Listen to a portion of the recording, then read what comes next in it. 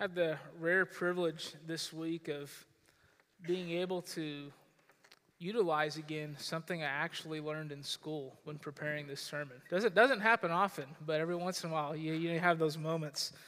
So much of what we learn in school feels very impractical, right? Like something you're never going to use in real life. I remember giving our math teachers especially a hard time about that when you're doing like complex algebra or something like that. Like, what's the point of this? They would say, well, you're not always going to have a calculator with you when you get old. Anyone have a cell phone with a calculator on it? Most of us do. I remember one of the things they would always make a big deal of, right, when they would try to make the point that, oh no, you'll use this stuff all the time in real life. Just imagine this situation, right? Situation you'll probably run into at some point in life. Suppose there's a train leaving Dallas at 3 o'clock, traveling 65, y'all remember it, right? You all know, traveling 65 miles an hour. Another train headed that same direction from Chicago that left at 7 o'clock, and it's traveling 70 miles an hour. What time are they going to collide? I just always remember that question, thinking, first of all, I don't think I'm ever going to find myself in that situation, needing to know that. And if I were, I don't think the right course of action would be to everyone gather up and calculate what time they are going to collide, right? I think the situation would call for more of a, hey, how do we get on the phone and stop them from actually colliding, right? How do we just tell one of them to stop? But one of the things that came up this week was something that I never thought I would use again in my life. And it was from a philosophy class, Intro to Philosophy, where we talked about the ancient Greek philosopher Plato. Because the writer of Hebrews in this text uses really thick language that has its roots in this philosopher, and that's what he kind of draws on. So if you aren't familiar with Plato, the thing he's most famous for is this idea of forms and shadows. And so he basically said this, that in life, there are the things we see. But behind the things we see, the things we can't see, there are these greater, more pure, true realities, and that we just see kind of a shadow of them in our life experience. And so he had this illustration where imagine we're all sitting here in a line, and there's a wall behind us, and we're in a cave. So there's this wall, we're all sitting here, we're chained to it, so we can't see what's behind us. We can only see what's in front of us. And on the wall in front of us, which is what we all see and experience on a daily basis, what we think is real is actually just shadows of these kind of archetypal realities that exist behind us in a different room, which are he called them the forms, like the true forms, the realities, and that what we see and hear on a daily basis is really just a shadow of those things.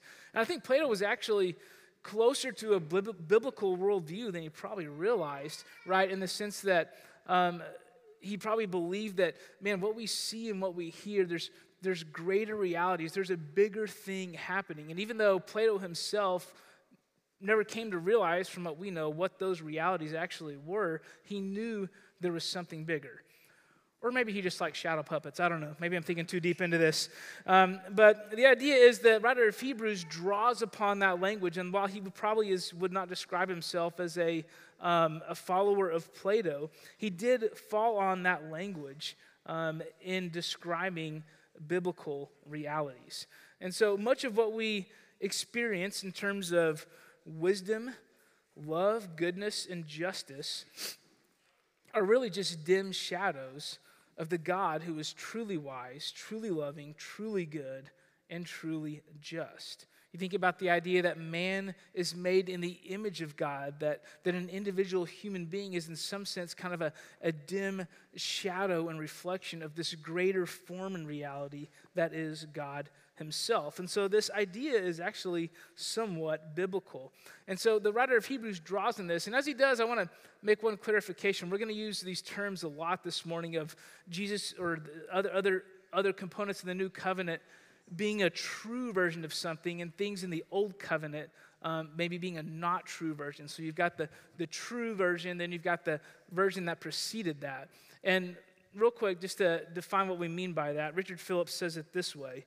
He says, it's not true versus false, but true versus temporary and illustrative. So when we talk about Jesus being the true high priest, doing the true sacrifice, it's not to say that the high priest and the sacrifice in the old covenant is false or fake, but simply that it is temporary and illustrative of a greater reality that was to come. So let's pick it up, verse 1, Hebrews chapter 8, verse 1. Now the point of what we are saying is this: we have such a high priest, one who is seated at the right hand of the throne of the majesty in heaven, a minister in the holy places, in the true tent that the Lord has set up, not man. So as we get into this chapter, we basically see two things that are seen as the truer realities. One of them is the Old Testament, the idea of the temple, and the other one, the idea of the high priest. And we're going to look at how both of those things are shadows of the greater reality which was found in Jesus. And so first of all, let's look at the temple. The temple was not the true dwelling place of God, but just a shadow. The temple was a shadow. It says in verse 2 that Jesus entered the true tent, which is in heaven. Verses 1 through 5 are all about the location in which Jesus serves as a high priest. And one of the indications of Jesus being a truer and better high priest is the location in which he serves. Look at verse 5. It says this, talking about the Old Testament priests, they serve as a copy and shadow of the heavenly things. For when Moses was about to erect the tent, he was instructed by God, saying, "See that you make everything according to the pattern that was shown you on the mountain." And so in other words, the tabernacle itself, where the Jews worshipped in Moses' time, you think about the holy place and the different fixtures, the pieces of furniture, the altar, the table of bread, the lampstand, all these things, and then the curtain and the Holy of Holies, right? This more holy place. All these things were shown to Moses in a vision, and it was not just a vision of here's what I want you to build, but it was a reflection of the true dwelling place of God in heaven. Now, I don't think that necessarily means there's a lampstand in heaven and there's an altar in heaven. It might, but what it does mean is that there is some continuity, that somehow what Moses constructed in the tabernacle was a reflection or a shadow of the true dwelling place of God in heaven. So you've got the idea that earthly priests were not truly in God's dwelling place. Again, it doesn't mean that it was fake. It just means that it was temporary and illustrative when we think about the tabernacle. But that Jesus, in a sense, was in God's presence in a different way than the priests ever were able to be, since Jesus has ascended into heaven at the right hand of the Father as our great high priest. And so one of the phrases you see in this text is the idea that talking about the Old Testament priest and the temple is that they serve. And it's kind of an indication, by the way, of why most scholars think that the book of Hebrews was written before AD 70. Because in the year AD 70, the temple in Jerusalem, where the priests would do all these things, it was destroyed. And so you see in chapter 8, verse 13, it says this, "And speaking of a new covenant, he makes the first one, the old covenant, obsolete. And what is becoming obsolete and growing old is ready to vanish away." And so that's kind of an indication that maybe the temple is still there and those sacrifices are still happening. And the author of Hebrews is telling them, move on from that. That thing is now obsolete and ready to vanish away. And soon after this was written, that temple would actually be destroyed. In other words, you might think of the old covenant and the temple and the priest as a temporary wall. When we moved into our house, we were rearranging a lot of things, and we went like full-on Chip and Joanna Gaines, and we took down a wall, okay? So when we did that, they had to put a big land beam across to support and span that space where that wall used to be. And I remember when the framers came and did that, one of the first things they did before they tore out the old wall is they built a little temporary wall. And when I say temporary, I mean like this thing was crude looking. It was just basically a stud every about 4 feet or so with one base plate and one top plate, and that was it. But that thing held up all those joists that were going to be just kind of left hanging there once that wall went away while they installed that beam. And that's kind of an idea of what's happening here, that the temple and the priesthood and all those things we see in the Old Covenant, they were just a temporary support structure kind of holding things together until Christ came and completed the work, right? Finished the renovation, if you will. And that once that was done, it was time for that temporary wall to be taken out. Now, we're not the best at like taking care of our house in the Martin household. There's still some little things here and there that we've been meaning to get to for the last 7 years. But in, for something like that wall that they put up, we did take that out. You're not going to see like bare 2x4s in the middle of our kitchen anymore, because we understood that that the purpose is done. That thing needs to be set aside now.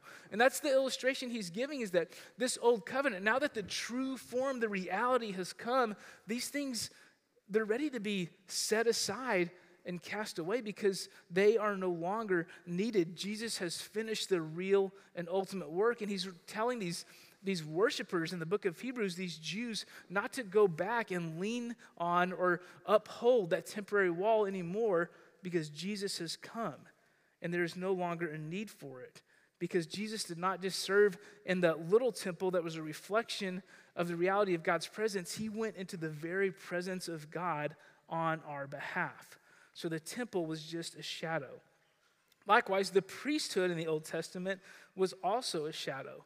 If you look at chapters 7 through 9 in the book of Hebrews, all 3 chapters are basically a detailed description of how and why Jesus is a better priest than the priest in the Old Covenant. Verse 4 even goes so far to say it this way in Hebrews 8. It says this, "Now if he were on earth," speaking of Jesus, "he would not be a priest at all, since there are priests who offer gifts according to the law." So the author actually says that, look, if Jesus were serving in the way that the other priests do here on earth, he wouldn't be a priest at all.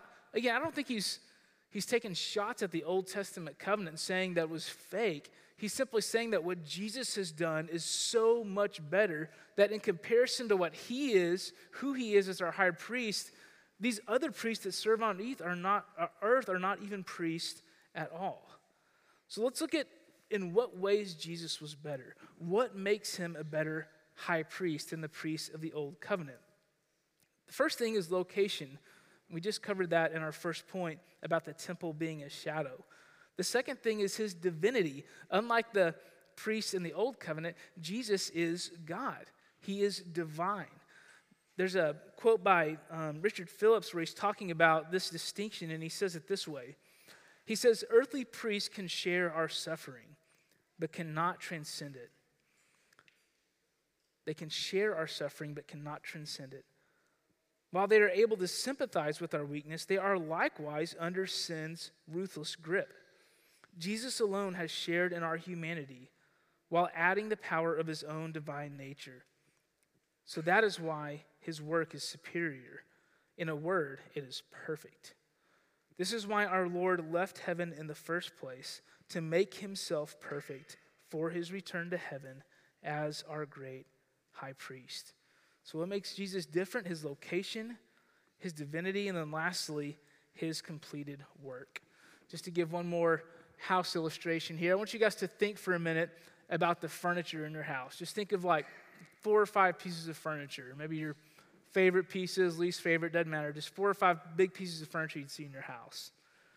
I'm going to guess most of you probably thought of at least one workspace, right? Or maybe a table, or maybe a kitchen counter or something like that, something that is used to set things on and work. But probably a few of the things you thought about were something to sit on or something to lay on, something to rest in, like a couch, a chair, a bed, something like that.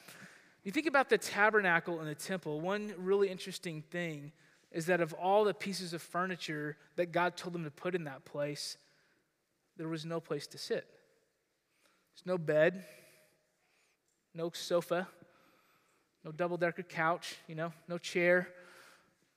Certainly not a bed, not even a bench, right? There's nowhere to sit. Why? Because they were never done. The work of the priest was never done. Once they completed one sacrifice, it was time to get ready for another one. They never hit a point in the temple where their sacrificial work and intercession was complete. And contrast that to Jesus, who is seated at the right hand of the throne of the majesty in heaven, because he did it. He completed it. He finished the work and sat down. So in this, because the temple was a shadow and Jesus went into the better temple, and because the priesthood was a shadow and Jesus was the true and better priest, we have a better covenant. Because of what Jesus has done, there is a new covenant that we live within the confines of that is different from how people related to God under the old covenant before Jesus. If you look at verses 8 through 12, it's a really long quotation from the book of Jeremiah, chapter 31, where God promises that to the people living under the old covenant, he is going to provide a new way for them to relate to God and know God, different than what they're in at the time. Look at Hebrews chapter 8, verse 7. It says this, "For if that first covenant had been faultless, there would have been no occasion to look for a second. For he finds fault with them when he says, 'Behold, the days are coming, declares the Lord, when I will establish a new covenant with the house of Israel and with the house of Judah.'" So God says a new covenant is coming. So what does that mean? Well, if you keep reading, we're going to see some answers to that. The first thing is this, is that our faith in this new covenant is internalized. If you look at verse 10, he says it this way. This is the quotation from Jeremiah. He says, "For this is the covenant that I will make with the house of Israel after those days, declares the Lord. I will put my laws into their minds and write them onto their hearts." So there's this shift of God's law, God's words, God's revelation being external, something they can look upon outside of themselves, to God now saying that law, those things are going to be written in your minds and on your hearts. So what is meant by this shift? What does this mean? I mean, we still have God's word external to us, right? Doesn't mean we just fully rely on our own personal intuition now. We still look outside of ourselves for truth into the pages of Scripture. We still rely on that primarily. So what's different? Well, I think the first obvious answer to that is the Holy Spirit. Think for a minute about how the Holy Spirit operated in the Old Covenant, right? You didn't have the idea that every follower of God, every Israelite, was indwelt with the Holy Spirit living inside of them. Often the Holy Spirit was seen or thought of as someone who operated outside of them. Think about when they left Egypt and he would appear as a cloud by day and fire by night, right? You had him in and among God's people, but not residing within them. And when the Holy Spirit is described to be upon someone or in someone, it's very few and specific people. His movement is very sporadic and it's very individualized, not at large the entire group of God's followers. Even think about the story of Elijah and Elisha, that when Elijah ascends to heaven, he tells Elisha that God's Spirit is going to move from Elijah to Elisha, almost as if you don't have the idea that God's Spirit can be in both places at once. Even though we know he can be, that wasn't how he was operating at the time. And those who did have God's Spirit on them or within them in that special way, they weren't just random people. They were people that were called to very specific tasks: the prophets, the priests, the kings. And in the new covenant, Peter uses the language of, we are a royal priesthood. That each one of us as individual believers carries the same weight of importance to God as did the priest in the Old Covenant. That we all are now special in the sense that we have been given the Holy Spirit to reside within us under this new covenant. Secondly, our promises are secured. This covenant, this new covenant, is not based upon performance, but upon God's promise and faithfulness. In Jeremiah chapter 30, before he quotes this section that we see in Hebrews, before that in the book of Jeremiah, he speaks of Israel in this way in their failure to uphold their end of the bargain under the old covenant. He says this, "For thus says the Lord, your hurt is incurable, and your wound is grievous. There is none to uphold your cause, no medicine for your wound, no healing for you. All your lovers have forgotten you. They care nothing for you. For I have dealt you the blow of an enemy, the punishment of a merciless foe, because your guilt is great, because your sins are flagrant." And I don't want to go beyond what Scripture is saying here. And so we do have the idea in the Old Covenant that it was still rooted and based in God's grace, right? The priesthood, the temple, all those things were not just man's conjuring up ideas to make themselves right with God. Those were gifts of grace, means of grace that God provided for them to relate to God and be drawn near to him, right? They weren't nothing, and they were gifts from God. But their relationship with God was very much characterized by if you do this, I will do that type of agreement. If you will uphold this and walk in this way, then I will do this. But what we see in the new covenant, in the New Testament, is not that at all, but that Jesus has done everything to forgive our sins, to cast them as far as the east is from the west, so that we must only believe and trust in the work that he has done on our behalf. In Romans chapter 1, and Kids Club on Wednesday nights, our kids are memorizing these verses right now, so we've been reading them a little bit at home. Verses 16 and 17, and verse 17 is actually the second part of this passage we're going to read. It's actually the verse that really triggered Martin Luther towards his attempted reforms of the church at the time that eventually led to the Protestant Reformation. This verse that really spun him off on the idea of seeing Scripture revealing that God's salvation is achieved not by our works or by anything the church does for us, but by grace through faith. So Romans 1:16 says this, "For I'm not ashamed of the gospel, for it is the power of God for salvation to everyone who believes, to the Jew first and also to the Greek."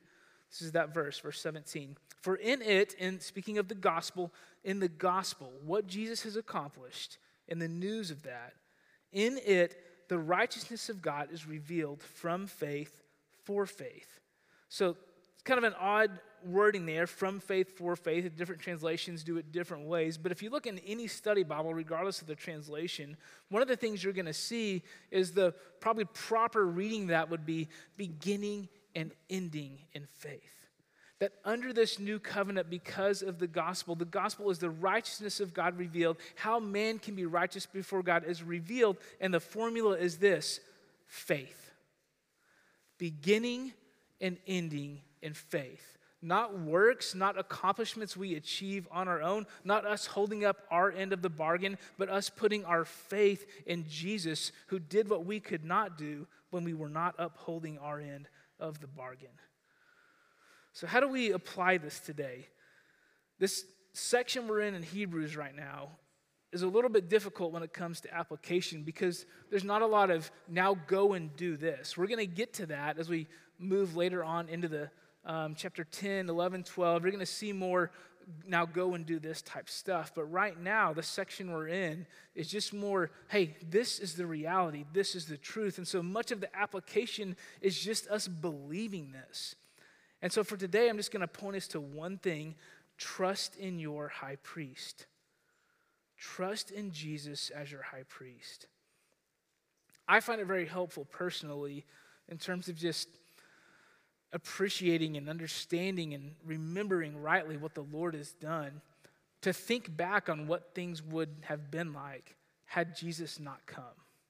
Right? Like if you think, what must it have been like, or what would it be like for us if we were living pre the coming of Jesus and the cross?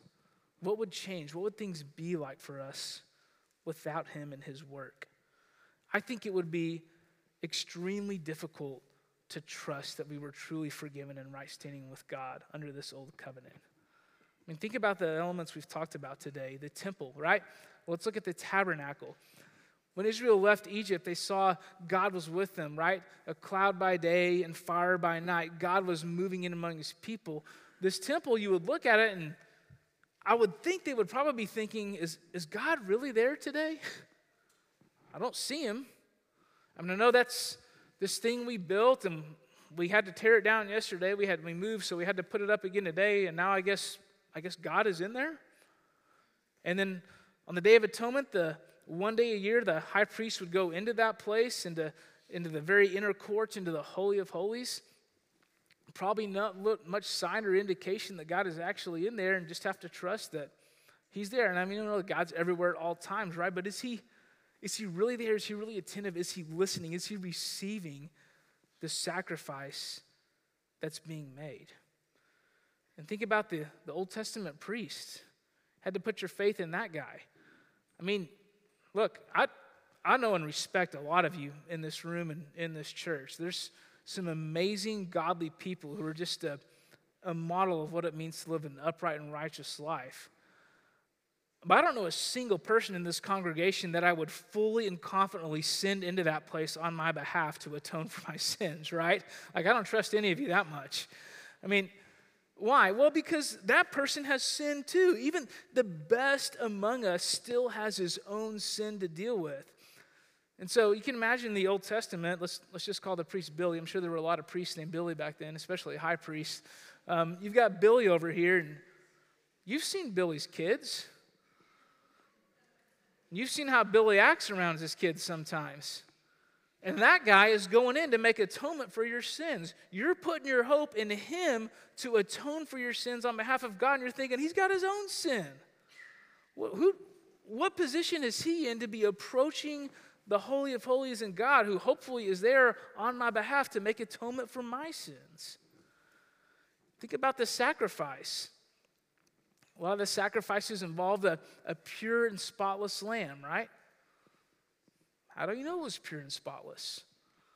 Maybe that lamb had a limp, and the priest or whoever was wanting to thin out the herd a little bit that day, feeling a little stingy, not wanting to give his best. Maybe the lamb had a sickness that no one knew about.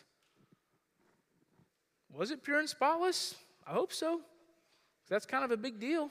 Apparently that's the sacrifice God wants. And with all those things, the temple, the shortcomings of the priest, the potential shortcomings of the sacrifice, you can imagine that it would have been like one day a year to come and make atonement for our sins. Like, man, I hope this works. Hope we get it right. Thank God that is not the position we're in today, friends. But as this book says, we have such a high priest, one who is seated at the right hand of the throne of the majesty of heaven, a minister in the holy places in the true tent that the Lord set up and not man. Let's pray. God, I pray that as we consider this text today and think on it throughout today and the rest of the week, that you would help us to have a greater understanding of how special and great Jesus is as our high priest, and how much better he is, how much need there was from the old covenant. As we look at how it fell short and the uncertainty of it, God, would we find an anchor and confidence and security in your promises through the work you've accomplished through your Son, Jesus. We pray in his name, amen.